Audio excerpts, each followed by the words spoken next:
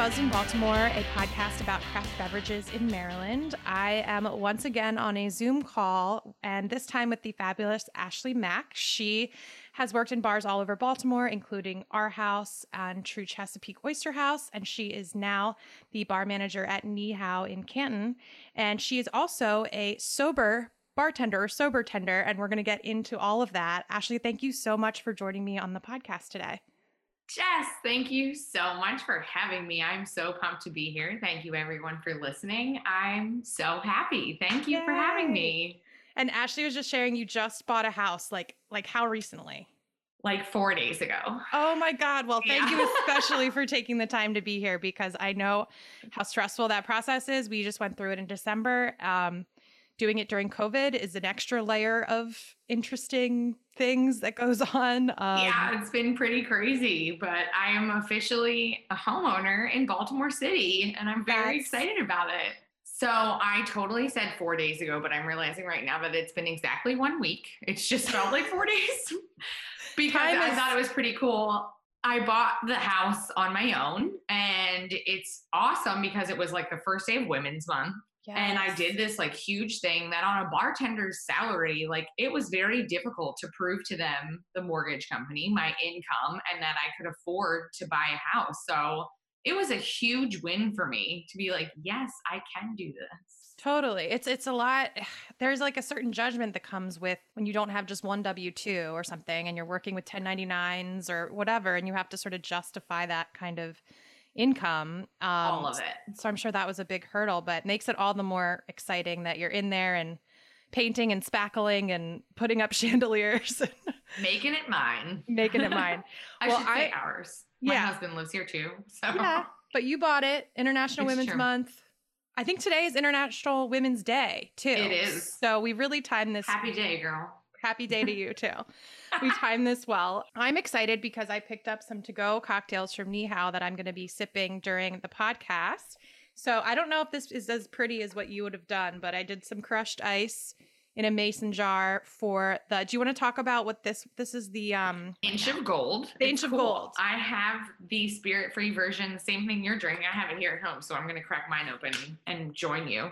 So it's actually much prettier in person because it looks very layered. This cocktail itself has Giffard aperitif syrup, which is one of my favorite non-alcoholic ingredient.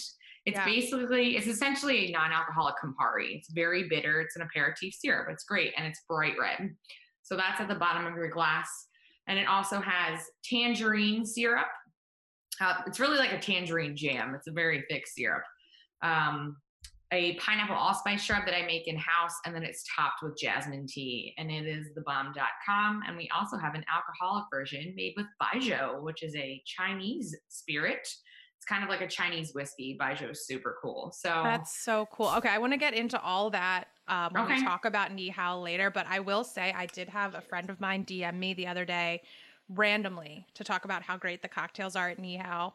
And he specifically called out the Baijiu and said it was something he had never heard of, and he was just so excited. So yes, people are noticing, things are happening, and we'll get into all that. But I was kind of hoping we could rewind a little bit. It's funny because I feel like I know you so well because we have so many mutual friends, and I feel like but I actually don't know a ton about you. And so I'm really excited to get to know you. Are you from Baltimore, Maryland originally? Like where are you from, and how did you end up in this crazy town? It sure feels like I'm from here. This is definitely home, especially now that I just bought that house. But no, I'm not originally from here. I am from Westchester, Pennsylvania, the suburbs of Philadelphia. And I always knew that I would end up in a city. I just always thought that city would be Philadelphia. I moved to Baltimore in 2012 with a group of girlfriends from college. None of us were doing anything with our degrees. I have a degree in broadcast journalism. Oh, hell yeah. Another high five. Yeah, that's great. I worked in radio for a little bit and decided that it was not for me. So we moved to Baltimore, and everybody I moved here with after a year, they were like, I don't like it. And they left. And I was like, I love it. I'm staying. Yeah. So I'm coming up on 9 years, and I absolutely love it. It's a great time. So what was the reason that you were like, I'm going to stay put? Like what did you like about Baltimore? So my parents long story short, Yeah. in the early 90s, it was not a safe place to take your kids to Veterans Stadium, which is where the Phillies and the Eagles played. And my parents are huge Philadelphia sports fans. In fact, they met at a Flyers game. So Oh, that's I have a huge awesome. obsession with the Flyers. I have a Flyers tattoo. I'm obsessed with Gritty. We can talk hockey some other time. I am But also obsessed with Gritty. I think he's so funny. Every time I see a picture of Gritty, I just laugh. Like yeah, I don't know what it is. It just brings me so much joy. he is the stuff of nightmares and dreams at the very same time. I That's the love best way to put it. Gritty. Yeah, Yeah. amazing. So it wasn't, Veteran Stadium was not a place to take children. So my parents used to take us to Baltimore for the weekend all the time, go to Orioles games, go to the aquarium. And then my Yeah. older sister went to Towson. So Okay. once she went to college, I started visiting her and I was like, wow, I really like this city. And then after a year of being here, I think it's the perfect city for me. Philly is very large, it's very amazing. And Baltimore has that like neighborhood feel to it, even though it's a large city. And I also think that it has the right type of weird for me.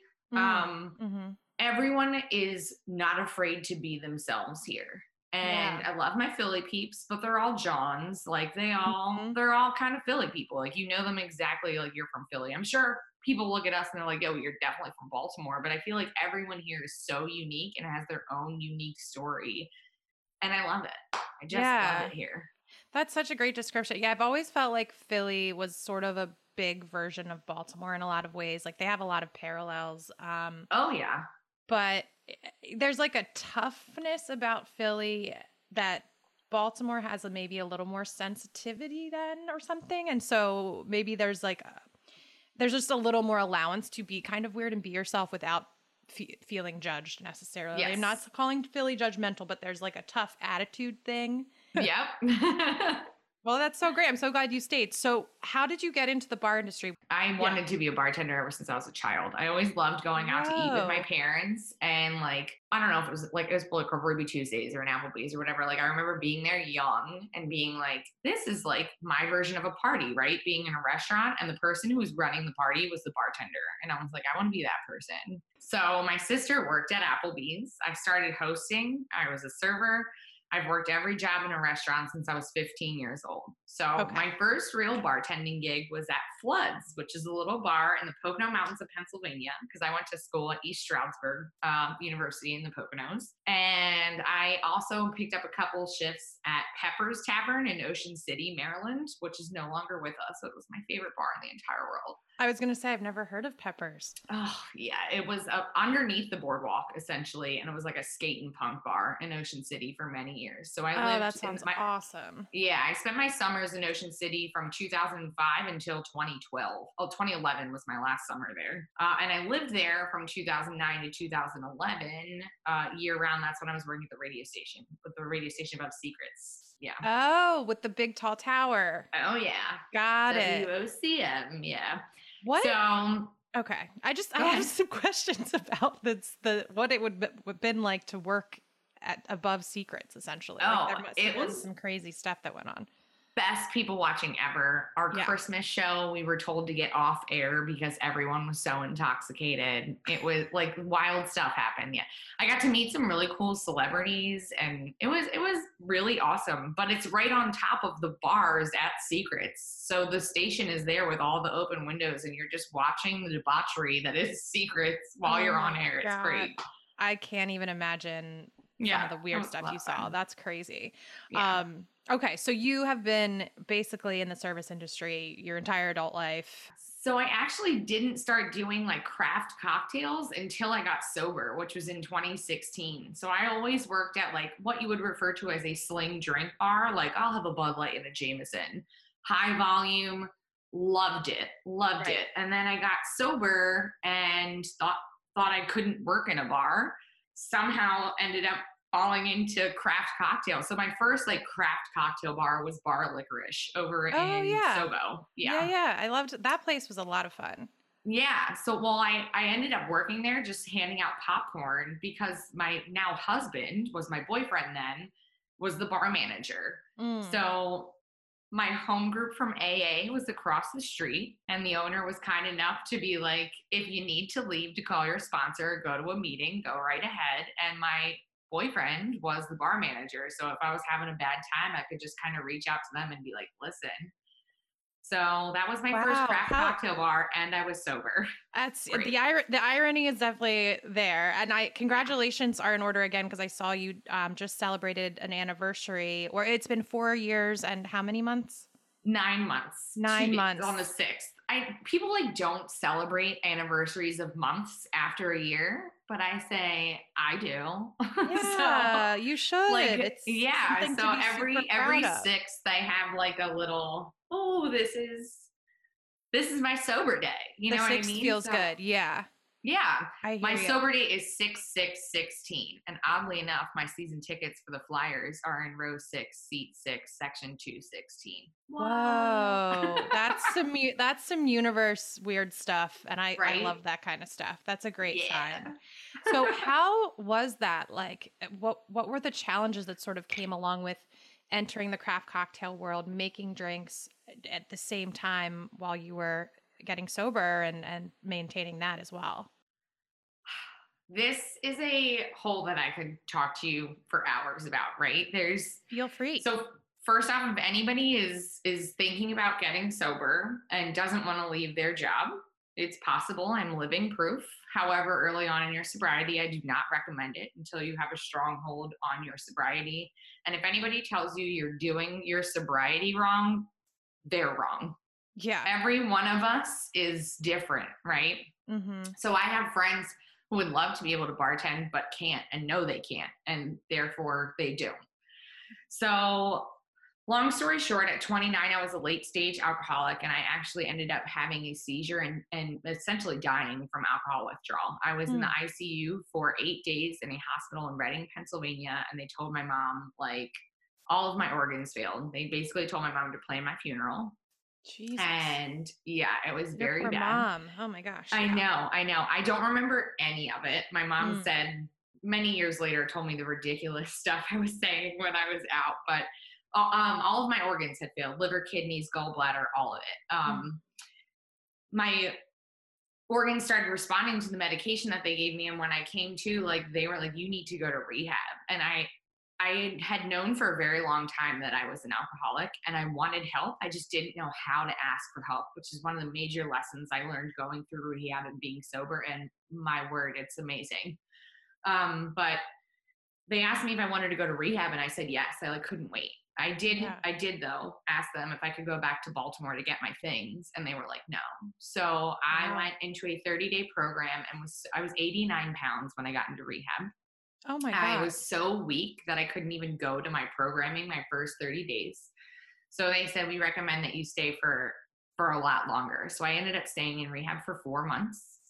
I made a promise to my parents and to my now husband, who was my boyfriend then, that I would never bartend again because it was too dangerous. I came back to Baltimore. I did what's called a 90 for 90. I went to 90 meetings in 90 days all over the city. Anytime I could find one. I learned so much about the city of Baltimore because I never left my little Fells Point hole, right? Like, we're very into our neighborhoods here. I never left. And I learned so much about Baltimore going to AA meetings, like where everything was. Meetings are, I mean, I don't have to tell you, but from what I know, they're in the most random places. I mean, churches so in whatever neighborhood in the city. Yeah. They're always at the church. If it's nighttime and people are standing outside of a church and drinking coffee, or anywhere outside drinking coffee, smoking cigarettes, that's an AA meeting or an NA meeting or any sort of anonymous meeting. Yeah. Right. So I ended up coming home and trying to acclimate myself and just being like, I want to do life sober, but I didn't have any money and I had lots of medical bills to pay. And the only thing I knew, I'd been in the restaurant industry since I was 15. Right. So I ended up working at Bar Licorice, just serving popcorn. And while I was there, I was in full communication with my sponsor, with my parents, even with my rehab still in Pennsylvania. I went to Karen in Reading, Pennsylvania. And we all talked about it, and I got to a point, it wasn't even a month later. I was like, I think I can bartend. The desire for me to get drunk just wasn't there, or to even drink. It just wasn't there. Yeah. don't get me wrong. I had the thoughts of like, it would be really cool. I still have those thoughts almost 5 years later. I'm like, it would be real nice to have a drink after Of this hard day course. of work. Or like when I bought this house, they like everybody was drinking champagne. I was like, I would love to have some champagne. I just bought a house. Did you get sparkling cider? I know it's not I the sure same. did. Okay, Sparkling good. rosé cider. It was Good, great. good, good. Yeah. Just making sure you had some kind of bubbles. Yeah, I got married in October. Couldn't have any alcohol then. It's wild, right? Yeah. But there are times that I still crave alcohol. But for me, because I think because I died and I saw what it did to my husband and to my parents, and I'm so afraid of dying. Like I'm just not done yet. I'm not done yet. Like I know that Yeah. I do something, whether it's like help someone else, which is what I'm really into, is helping other people, especially now, or something. I'm not done yet. So I Yeah. just don't want to die. And I consider myself to be very fortunate because I know that others don't have it as easy. I call it easy. I do a lot of work to maintain my sobriety, but I know that a lot of other people struggle in ways that I don't. And it makes me feel for them a lot. And No, that's so inspirational. I mean, everyone, like you said, everyone is going through something different and everybody's different. And it sounds like you have a wonderful support system, which is so great. And the fact that you have a passion, you know, it obviously makes it challenging that your passion has, some wrinkles when it comes to sobriety. But if it's almost like if you can do this and stay sober, like you can kind of do anything. And that's sort of cool. yeah, And I just think, I know a couple other sober bartenders in Baltimore. I'm sure you're in connection with them too. And I've just always admired because I've said, how do you taste your drinks? And a couple people say they just do a little straw full, and that's kind of how they just try it, and that's it. Some people just go by scent, or you try it with the spirit free version and you add in. But I'm sure there are challenges when you're developing a recipe and you can't fully drink it or take a little shot of it or whatever oh as you yeah. go along. So the hospitality industry is everything to me, which is also helps in me staying here. And I do straw taste and I immediately spit. I don't swallow anything. I keep little like rules to myself. Like I won't try something if I've had it before Mm, or if I know what it's going to be like. I know what vodka tastes like.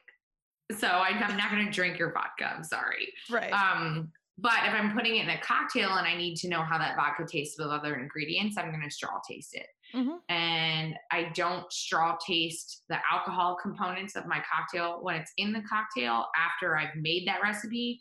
But I do make sure like all the other ingredients that are going into it are fresh, like juices and syrups and stuff like that, to make sure that it should taste correct. Right. And I rely heavily on the Flavor Bible, which is a book. And Hmm. I'm blank, Karen Page, I'm pretty sure is the author's name. And the Vegetarian Flavor Bible, especially, they are my Bible Yeah. when creating these cocktails because I know like flavor pairings, that's how I figure it out. And then I can find the alcohol from there. So I don't have to taste 100 alcohols. I can be like, hey, I am looking for a Mastia because it tastes like carrots and I want to put Mm. carrot flavor in this cocktail or whatever it may be. So I rely How heavily awesome. on reading. Yeah. What a great resource to have though. Like Yeah. that is just so cool to be like, okay, I want something bitter or I want something that, like you said, tastes like carrots, and you can look up that exact thing. That's pretty wild. Yeah. Um, and I was thinking about your career too, and it seems like you've had just these really sort of strong leaders in these bars where you've worked. I was thinking about Amy Ward at Our House, and I was thinking about Chelsea Gregoire at True Chesapeake, and now Lydia Chang at Nihao. I'm sure there's many others that you've worked with along the way, but how have sort of these mentors kind of helped you? And I'm sure Greg, your now husband too, has helped you too. Like how have they been a support system in the service industry, and how has that sort of helped you along the way? I'm not going to downplay Greg because he's been a huge support the whole time in every way, right? In a husbandly way, in a bar manager way. I've been his boss at points and he's been my boss at points. We've worked together like at many different places around the city. So it's funny.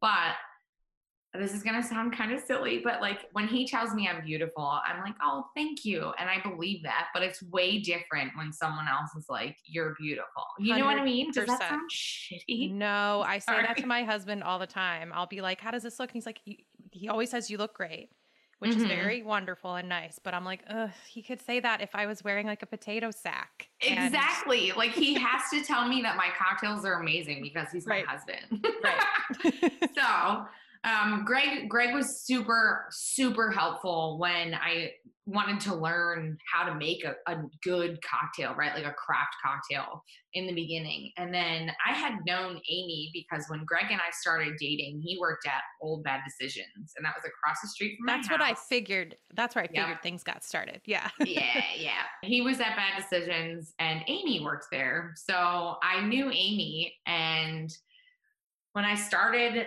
at our bar, I was working at Southern Provisions and I told Greg, like, I really want to work for Amy. And he said, go apply then. And I was like, Yeah. I'm too scared. Like, Amy is this huge, intelligent, beautiful personality. And I was like, I'm going to mess this up. Like, I didn't have any confidence in myself. I started working at our bar, and to this day, I think that's my favorite job I've had in the industry. That we had like a rad crew at You our bar did. there. And one of my good And friends is Anna Kent, who I know was there around that same time too. oh, she And was there. She is part of it. She is yeah. in it. So And that Anna was was a such a great role fun model time. also. That was such a fun time, even from like a consumer standpoint, like all the themed menus you guys were doing, all the events, like when you host a trivia night, wasn't Oh that? yeah. Yep. Mm-hmm. So Like I that seems had such a fun time. my first ever cocktail on a menu was at our bar, and it was the John Waters menu, and my cocktail was the Hatchet Face. It was amazing. Wait, did And that have a green Amy, pepper in it? it did. Yes, I Yes. remember that drink. Oh I my God, remember I that can't drink believe you knew that. because I was like, I remember seeing it and being like, is that a jalapeno? Because if so, that's the biggest jalapeno I've ever seen. Right? And then when I So realized it was a green pepper, it kind of blew my mind. so that is why I appreciated Amy so much, because my favorite types of cocktails to make, even to this day, are the ones where like you might read them and be like, I don't want to drink that. That sounds so weird. And then you Yeah. drink it and you're like, this is delicious. Yeah. That one So was Amy really good. supported that in so many ways. And Amy was also the first person that I worked for where I openly told her my fears about being a sober bartender Mm. and like, how do I do this? Like, she was like, you are gonna do this and you're gonna kill it and you're gonna be the best sober bartender Baltimore in the world has ever seen. And it helped me Amazing. out. And she is still, she calls it positive hollering. We still talk almost every day, and she is still one of my biggest support systems, and I love her for it. Like, Amy Ward, I love That's you. You're amazing. that's awesome. Yeah, Amy, a former guest of the podcast, on the Amaro episode. She's a force. She's in Chicago, but we're hoping she comes back soon. Oh, we're getting her back. We're If I getting her got back. a stealer, if I got a stealer, Yeah. I text her every day. I'm like, come home. Oh, And that's then awesome. I met Chelsea. We didn't work at our bar together. I know Chelsea did like a stint at our bar at some point, but Chelsea would come in and do work for True Chesapeake while I was bartending. And when it was my time to leave our bar, I reached out to Chelsea because she had posted something about working at True Chesapeake, and she was like, I would love for you to come work for me. And I was like, I'm sorry, what? Like, talk about being flattered. Yeah. Like, I was like, holy what? I didn't even know you knew who I was. And she was like, we've spoken several times. I was like, yeah, but you're Chelsea. Like, who am I? Again, you were like, there's this person, this force, and who am I? But Right? she gave you, I mean, they gave you confidence to come work for It them. did. So Yeah. It was it was great to go from Amy to Chelsea because they are both very different, but they both won't let you not be confident in yourself mm, and crazy. They're both so amazing. Chelsea was really great with helping me hone in on like the business side and fine tuning the hospitality, right? Like I could see I that. am I'm a force in the way that like I'm an incredibly loud person. I always stand out in a room whether I want to or not.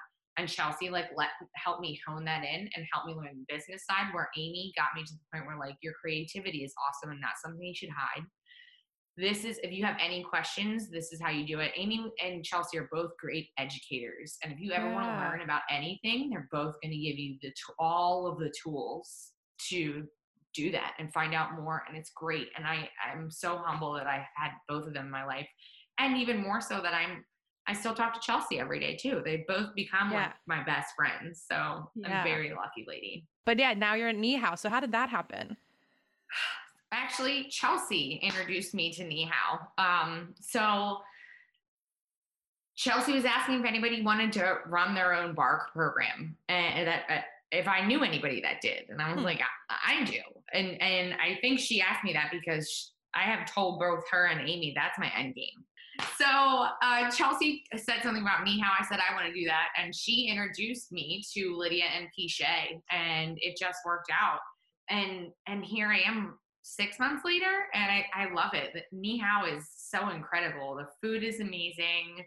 Yeah. I get to learn about Baijiu. I get to teach Baltimore about Baijiu. It's so cool. So for people that don't know about Ni Hao, you should. But it is a modern Chinese restaurant in Canton, and it opened, oh my God, right at the beginning of the pandemic. I know there were plans to open earlier, but some delays kind of made it so that it wasn't until March of 2020. What a great time to open a restaurant. But it's from the family of the renowned chef Peter Chang. And so, the cuisine, you should know the cuisine is going to be good. But I think what might surprise people is how approachable it is, how affordable it is, and also that there's this amazing cocktail program signed by you that complements Chinese food. And I mean, you probably never thought, okay, I'm going to have a bar program at a Chinese restaurant. That was had to be sort of out of left field, but it seems like you've just been doing the coolest stuff with it. Thank you. I'm really trying. So admittedly, like I don't really know much still about Asian flavors or culture at all, but I am learning and I'm trying, and I have a great staff that I work with who really helps me out in that arena. Lydia has given me a whole bunch of resources, and there are the chef de cuisine. There's Anthony. I'm going to butcher his last name. I was going to say, if you know how to say it. He's going to yell at me. I don't. He told me once and I forgot. It's very Polish, and it's starts with like an if S. you were to sound it out like Sachowitz, but that's not correct, Anthony. I'm so sorry.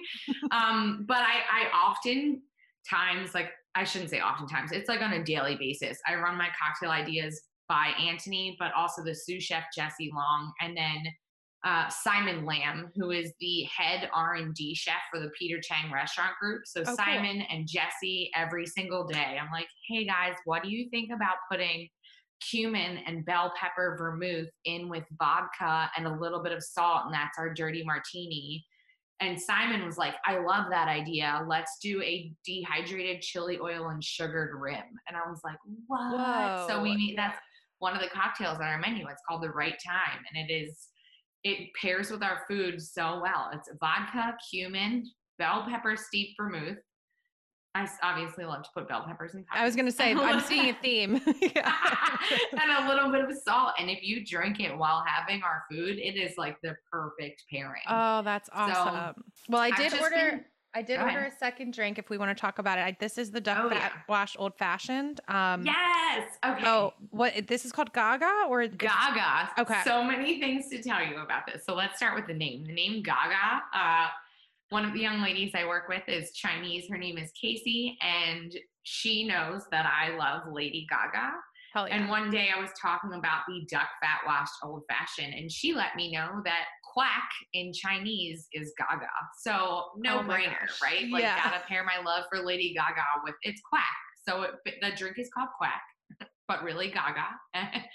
And I know that, like, in recent years, in the past, I don't know, I'd say like 10 years, it was like the rage to fat wash things with duck fat and bacon. Yeah. And these like decadent things. And I was like, is this played out? And then I was like, you're silly. The highlight of your menu is Peking duck, and you have a plethora of duck fat, and why not use it in the second application so you're not wasting it? Like, absolutely do a duck fat washed old fashioned. So that is our house old fashioned at Ni Hao, and it's paired with a Sichuan peppercorn simple syrup and just Ango and orange bitters, and it's beautiful. It's so good. I do remember the trend of fat washing everything, and it does give this really silky texture to a cocktail that's really nice. But what I love about the way you did it is you didn't just do it because it was trendy. You did it because there's, like you said, Peking duck is like the main thing on the menu. They do it in these at-home takeout kits, which is, it's brilliant, and it's hard work to get it to translate to a carry-out menu, and they did it. So you did it for a purpose, and I think that's lovely. And I love Szechuan, like in drinks, like that Szechuan Amaro that Baltimore Spirits Company makes is so good. Yeah, we have that in a couple cocktails too. I love that stuff. Oh my God. That makes perfect sense for the restaurant. It's just, that was the first thing I thought of when I got hired at Ni Hao. I was like, gotta bring in that BSC Szechuan. I mean, that's exact. Talk about no brainer. Like that's the move. It's so good. For sure. So we talked a little bit about COVID, and ever since you've worked at Ni Hao, we've been in a pandemic. So how have you guys been pivoting? I mean, the sad irony about Ni Hao, and although I know indoor dining's open back up now, but it has this beautiful dining room that they put all this work into, and the bar is gorgeous, and all had to just be filled with like takeout containers and stuff. So what has it been like, and how have you adjusted, and sort of how do you feel right now with everything? Ni Hao is in the old Fork and Wrench building, for those of you who may be familiar with Fork and Wrench, and they did an outstanding job redecorating it and making it a Chinese American restaurant, making it Ni Hao. It's beautiful. When I first started there, we were to go only, which I'm not that familiar with other Peter Chang restaurants, but it's a Chinese restaurant, right? So like Chinese restaurants and takeout are synonymous, at least in my brain. Yeah. So the takeout model that they're running still currently is not something new. We knew that was going to be a huge hit, right? Right. So it is different from a bartending standpoint, and the rest of our front of house staff, we are all very service driven, right? Giving you the best hospitality experience we possibly can. There's a lot of adjustments. Every time that I've had an experience at Ni Hao, we were there opening night, standing in line, getting takeout. And, I don't know, I'm not sure who it was, but somebody brought us cookies and they were so nice. And, and even just like getting the cocktails tonight, like the packaging was beautiful. It was like written on in red and black marker, and it's little things like that. But when you can't have a restaurant experience, I really appreciate the little things that businesses are doing to make it special anyway. I know that Pichet is really conscious of reheating instructions, but for you, for cocktails, do you conceive of a cocktail differently when you know it's going in a takeout container versus being poured right then and there? Absolutely. You won't find any fresh juices in my to-go cocktails because I want them to not only be, Ni Hao's really awesome about being sustainable as best as possible. So you're not going to get any utensils in your takeout bag, but we'll certainly give them to you if you need them. And I want my cocktails to be shelf stable, so we can keep them if they don't sell, but you can keep them in your fridge if you don't want them right away. So all of our cocktails are shelf stable. And I do have juices for dine-in cocktails. And we were going to do two completely separate menus. So our to-go cocktails, you cannot get dine-in. However, you can get our dine-in cocktails to go, if that makes sense. Yeah, no, that does make sense. Yeah.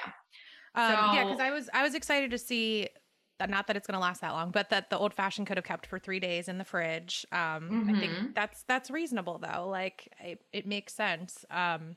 And it's just nice to have those clear instructions, because I'm certainly not a bartender. So it's just nice that you told me to shake it. It's nice that you told me how to serve it. It's nice that you gave me garnishes. Like I appreciate that. And I can kind of pretend that, this is how it would look at a bar. And I did get really beautiful pictures in some nice sunlight of your cocktails that I'll send to you, because awesome. I want to make sure that it still, can kind of resemble what you would look like in a bar. So yeah.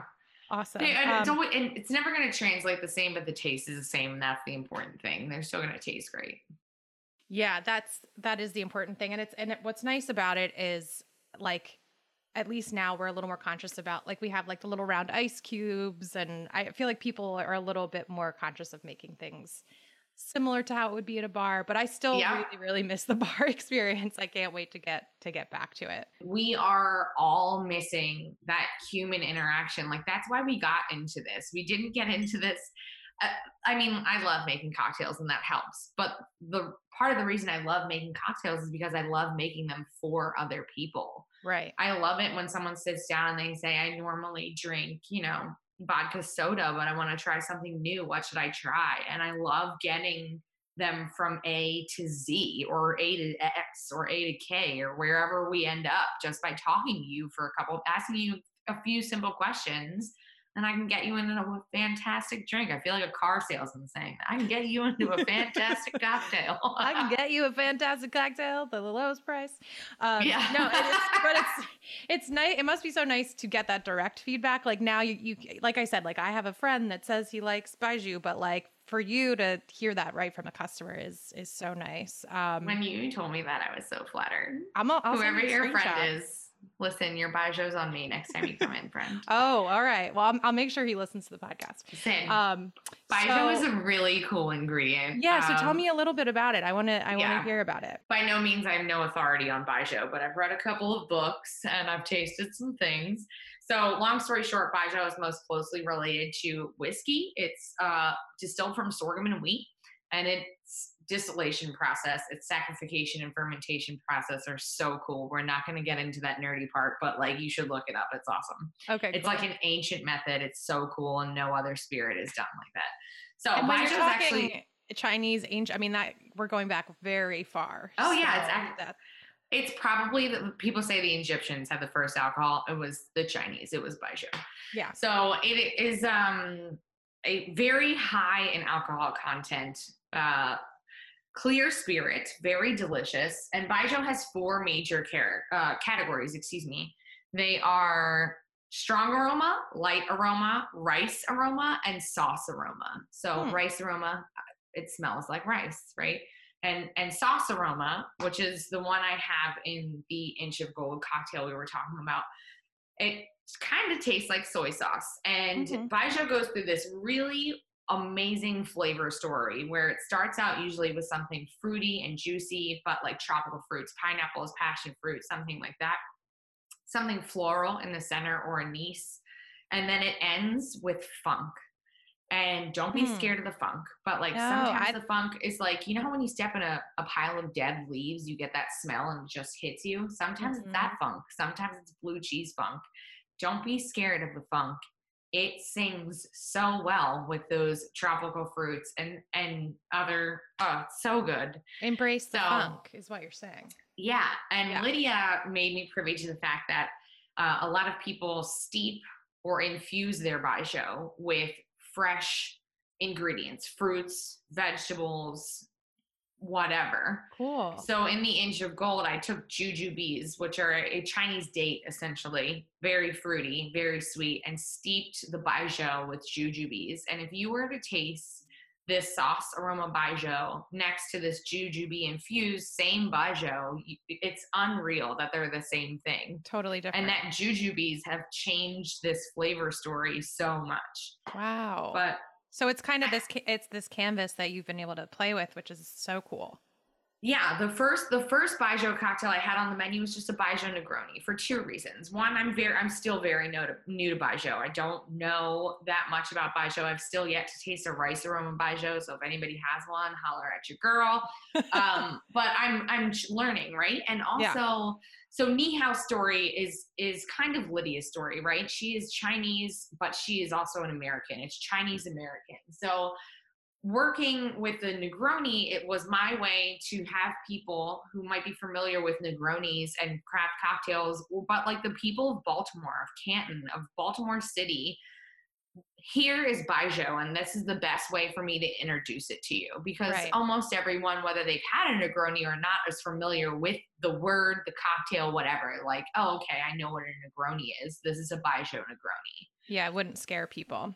Yeah, so that's how I started, and then that bought me a little time to play around with the Baijiu to see like, all right, what? So this sauce aroma Baijiu I use, it starts out with like green apple and honey, has like an anise middle, and it has a very funky back end. And at first I was like, I don't know what I'm going to do with this, but that's the type of spirits and cocktails I love to play with. Yeah. So I was like, challenge accepted. This is going to be so much fun. So I had this idea to do the Inch of Gold completely inspired by the Lunar New Year, which we just celebrated. Right. jujubes and tangerines are often served at Lunar New Year. So I was like, oh, these are fun fruits. Like, let me try these out with the baijiu. Jasmine tea is a great tea, and it's also a tea used in China to like welcome someone. So jasmine tea is like a welcoming hospitality thing. So I was like, that makes sense. And then I made a pineapple allspice shrub to bring out more of those tropical fruits and flowery flavors. And I had no idea how it was going to work. And then I tried it and I was like, this is one of the best cocktails I've ever made. It's so good. I could see how the funk and the tropical flavors could really balance each other out. Now, so the baijiu that's in this drink, is that the one with juju berries in it? Yes. Yep. Yeah. So how long does that take to infuse? Like a perfect steep is 4 days. Okay. But I can reuse the same jujubes, which is also awesome that's for sustainability purposes. Yeah. That's great. So they last for about 4 steeps. Okay. That's very cool. Yeah. All right. Well, I'll have to try it with the baijiu in it. So that'll be my next homework assignment. Yeah. So I know that obviously this year has been super stressful for everyone in the service industry. And I wanted to talk about the work that you do with HERD, which is a nonprofit for industry people struggling with mental health issues or sobriety. You seem like a natural fit, but I just wondered like how you got involved with them and what kind of work you do. A lot of my story, I had to get sober to focus on my mental health. Other people have to focus on their mental health and their sobriety can come afterwards, but they are hand in hand. Right. And I suffered with anxiety and depression while I was drinking, and it got a lot better when I stopped drinking, but I still have these issues, right? Yeah. And in our industry, nobody talks about that. We don't get health insurance. We don't have, it's very uncouth to like be on bar and be like, hey man, I'm having a bad time. Like, yeah. What is that? That's people would be like, suck it up. Like, yeah, right. Yeah. Put on, because that's, I mean, there are plenty of times when I've walked into work and I'm having a terrible day. And you know what? I have to like fake it or I don't get my tips, which means I don't get my money for the day. Right. And that's terrible. We live, whether you're back of house, front of house, whatever, this job is a lot of times thankless, unfortunately. And it's incredibly stressful. And you're front facing all the time, even when you're having a bad day. So right. Myself and another local sober bartender, Anna Welker, in lockdown, we had talked about doing some sort of meeting here locally, but in lockdown, we were like, this is it. Like, we got to do this right now. Like, unemployment wasn't working for almost everyone we knew, myself included. And it was, you know, this past year has been a mental health hell. Crisis. So we were like, let's do this. So I bought Zoom.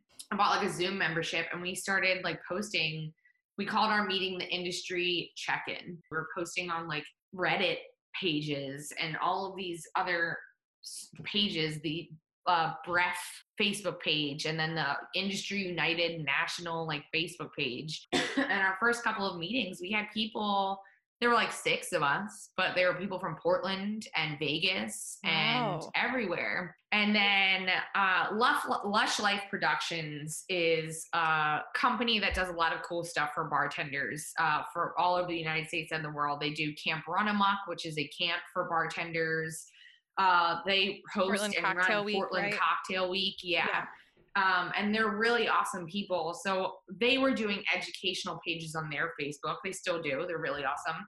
But one day they had on a guy named Joel Rivas. And Joel is the owner. I shouldn't say owner. He runs Saint City Culinary Foundation, which is the parent group for HERD. And he was on talking about HERD. And it's funny because we were talking about what should we call industry check-in, such a weird name for this meeting. Like, what should we call it? And someone said we should call it HERD. Yeah. So that's how we originally found out about HERD. And then like 3 days later, he was talking to Lush Life. Wow. So I was in a different Zoom meeting, but Anna Welker tuned into the HERD thing. And she was like, he's doing exactly what we're doing, but in Texas with in-person meetings. So we reached out to him and to look for advice from him. Hey, how do we get the things you have? They have things like discounted gym memberships for people in San Antonio, and they have mental health resources. Like, how did you start this and how can we be a part of it? So we all had a meeting together. And at this point we brought in Amy Ward, who is Mhm. part of the Herd organization and was part of our industry check-in, and then Keith Calvo, who was another Baltimore bartender. So we all met with Joel, and we were like, we kind of want advice on how to do this. And he was like, well, I kind of want to expand Herd. How would you guys feel about doing a Herd Baltimore? And Amy was like, Awesome. but I'm in Chicago. So he was like, well, we can do a Herd Chicago coming up soon. And we kind of asked, but we don't want to get rid of this meeting. Like, what do you think about adopting this meeting? And he said, yeah, let's do Herd online. So it snowballed so quickly, but it turned into myself, Anna, and Keith are all now the program directors for Herd Baltimore. We are going to launch Herd Baltimore in mid-May. Awesome. You're going to launch with things like having yoga classes 1 day a week. We're going to talk to local gym memberships to get local gym memberships discounted for industry folk. And we also paired with the Herd organization, paired with Galileo, which offers 24/7 doctor visits for $9 a month. So you can see a doctor, you can get prescriptions for $9 a month if you are participating in Herd and you're a member of the hospitality industry. So you can find out more about that at iheardyou.org. You can also reach out to me. My email address is ashleymack@mac.com. There's no K on those Macs, just MAC. And I can put links and your email and stuff in the show notes for people too, so they can check it out there. I think what you guys are doing, you and Anna and Keith, it's incredible. And like I said, it's been such a tough year, and no one would blame anyone for just like curling up under the covers and not wanting to do crap. And there's plenty of days where we all feel like that, and we all do that. But yeah, I think it's just really inspiring that you said, okay, no, let's do something about this. And you did your research and you put the time in, and everybody's going to be, stronger for it. So thank you for like just doing that amazing work for the service industry. I know it's so important. And like you said, just destigmatizing that mental health stuff, just when you're having a crap day, and, being able to talk about it. So I hope more people embrace that and just check into those meetings. And I think it's really important. So I wanted to end the segment, although I feel like we could talk for like 3 more hours, but I wanted to sort of end on a kind of a fun high note with a little rapid fire question. So I tend to ask everybody at the end of podcasts, although it's adjusted a little bit with COVID. Okay. But I wanted to know, and when I say cocktail, I mean spirit-free anything, because I think everything should really just be called cocktails. Cool. I feel the same way. Spirit-free cocktail is the term to use, please, folks. Not a mocktail. It's not a fake cocktail. It's real. It just doesn't have alcohol in it. I love that. I've been this past year just been reading a few different zero proof spirit-free books, and I love that they call them cocktails. I think that mocktail term is on the way out, thankfully. Yes.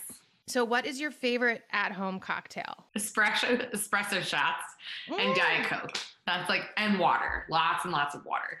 So I don't really make cocktails at home. Do you do the espresso shots and then backed by a Diet Coke? Is that what's happening? No, it's either an espresso shot or a Diet Coke. I have a shot of espresso in the morning. I have a Diet Coke with dinner, and the rest of the day it's just water. Just water. That's great though. I love that espresso shot in the morning. You're just I'm not even messing around with coffee. Just I'm not a morning, and I rip it like it's a shot too. Sometimes I cheers it to my dog. I'm like, you ready, girl? Cheers, cheers, Lulu. Let's go. We got to get this day going. Yeah, I'm not a morning person, so it's a real kick. I'm like, let's do this. And is there a cocktail that you miss having at a bar, some kind of mixed drink that you would get at a bar? Let's say you go visit Greg at the bar or one of your buddies at the bar. What do you like to have while you're sitting there? My goal, the way I make spirit-free cocktails, right, is to make you feel like you're drinking alcohol. I make them for someone like me, who wants so badly to be able to drink but cannot. Right. And other alcoholics try to do the exact opposite. They don't want anything that mimics alcohol at all because it might be a trigger. But for me, I'm get me as close to that point as you possibly can, which is probably why I love the Giffard aperitif syrup so much. I didn't even like bitter drinks when I was drinking, but it's the closest thing that reminds me of alcohol. It's a Campari, right? That's that Campari substitute. Yeah. That's such a distinct flavor. It's so interesting. It's how there's certain vegetarians that don't want something that resembles meat, and then there's others that want that Impossible Burger because it looks and smells like meat or whatever. It Mhm. just, yeah, it's just so interesting to me. Yeah. Um, I'm going to change my answer. I love non-alcoholic Mai Tais. Give me all of your ore shots, especially if it's house made. oh, So you that's just made me good. think of that. I was like, yeah. And that is so funny because usually Mai Tais are like jet fuel. Like you can, like you have one and you're like, Yep. they're usually so strong, you know? Yep. That's a good answer. So we might have already talked about it. What's your personal favorite cocktail to make at Ni Hao? The right time. The right time, that martini, right? Yeah. So I am so obsessed with that cocktail, but I will say the Inch of Gold is probably one of the best cocktails I've ever made. The Jujube Baijiu drink is probably one of the best cocktails I've ever made. But I am obsessed with Cambier Cumel, which is the cumin liqueur. I think that's my favorite alcohol to play with. It's cumin alcohol, right? So if you don't like cumin, you're not going to like it. But if Right. that is one of those ingredients that I love because you're like, I don't want to drink cumin. That's so weird. And then you drink it and you're like, oh my God. Oh, But that yeah, sounds awesome. the right time. It's our house dirty martini. If you're at Ni Hao, get it with your food. It is amazing. We also have it to go. So Okay. good. That's on my list too for next time for sure. And Yeah. then this is a total hypothetical dream world situation, but if COVID disappeared tomorrow and you knew everything was super healthy and everyone was super healthy, what does kind of your perfect Friday night in Baltimore look like? If you're not working. Right. Okay, I was gonna say I'm behind the bar. Obviously, it's Friday night. Okay, maybe more like Sunday night for industry people. Yep. Yeah. That is technically my Friday is Sunday, so perfect. Yeah. I would be visiting other friends' bars. It's so sad. Like all of my friends are also bartenders. I That's the barely have best. any non-industry friends. Yeah, but your schedules are the same. It makes sense. Yeah, it's true. We do get to spend our days off together. But like I would grab a friend who was also not at work and we would go bar hopping. I'm also weird like that. Like I love going to bars. Yeah. I love meeting people. I love seeing what's on other people's menus. I want to know, like, I want you to make me that spirit-free cocktail and then I'm going to judge it. Like, let's do this. Yeah. Well, and you want to be social and you want to be like in a fun atmosphere and have music. I mean, there's a lot more to bars than just the drinks, right? Like there's a lot. Socializing. Yeah. I can't wait to dress like a human being again and not like wear my pajamas all the time. I did my makeup for the first time last week since my wedding day. And I was like, this is so weird. Isn't it strange? I wore tights and a dress recently and I like forgot to put like how to put on tights because I hadn't done it in so long. Right? Am I doing this right? And it just felt really weird that it wasn't like an elastic waistband. I feel you, dude. I feel you. Yeah. So you would go bar hopping anywhere in particular that you'd want to visit? I know it's hard to play favorites, but Dutch Courage is always up there. Yeah. I'd go visit Tammy over at Bluebird. Mr. Nice Guy Cocktails. Of course. Where the homies are at, you know? Yeah. And now Bluebird's got the new Decline Duvel space is reopened. So that's exciting. And I think it's so cool that there are actually things opening, things happening, exciting places like Ni Hao, like as depressing as and hard and, you know, for real hard as this last year has been, there's still so many people persevering in Baltimore. And I think it's, I can't wait to visit them all and tip big and just, you know, celebrate everybody again. Yes. That will be the day. Well, this has been, like I said, I feel like we could talk for like 4 more hours, but it's true. It's really been so great getting to know you. I thank you so much for your time. Everyone needs to go visit Ni Hao, follow them on Instagram and Facebook and all the things to see what you're cooking up. Is there any way, like if people want to follow you, is there anything you wanted to plug in particular? Yeah, sure. I'm on Facebook, I'm on Facebook, Ashley Mack, but I'm also on Instagram at amacquerie. AMACQUIRI, like a daiquiri, but a macquerie. Yeah. I love it. And like I said, we'll put all the information about Herd and everything in the show notes so people can get that there. But thank you so much for having these delicious cocktails on the menu that I was able to have tonight and just sharing your story. I can't wait until we can catch up in person. This has been so much fun. I don't even remember what I said. So hopefully I made sense. You made perfect sense. I really had a great time. Thank you so much.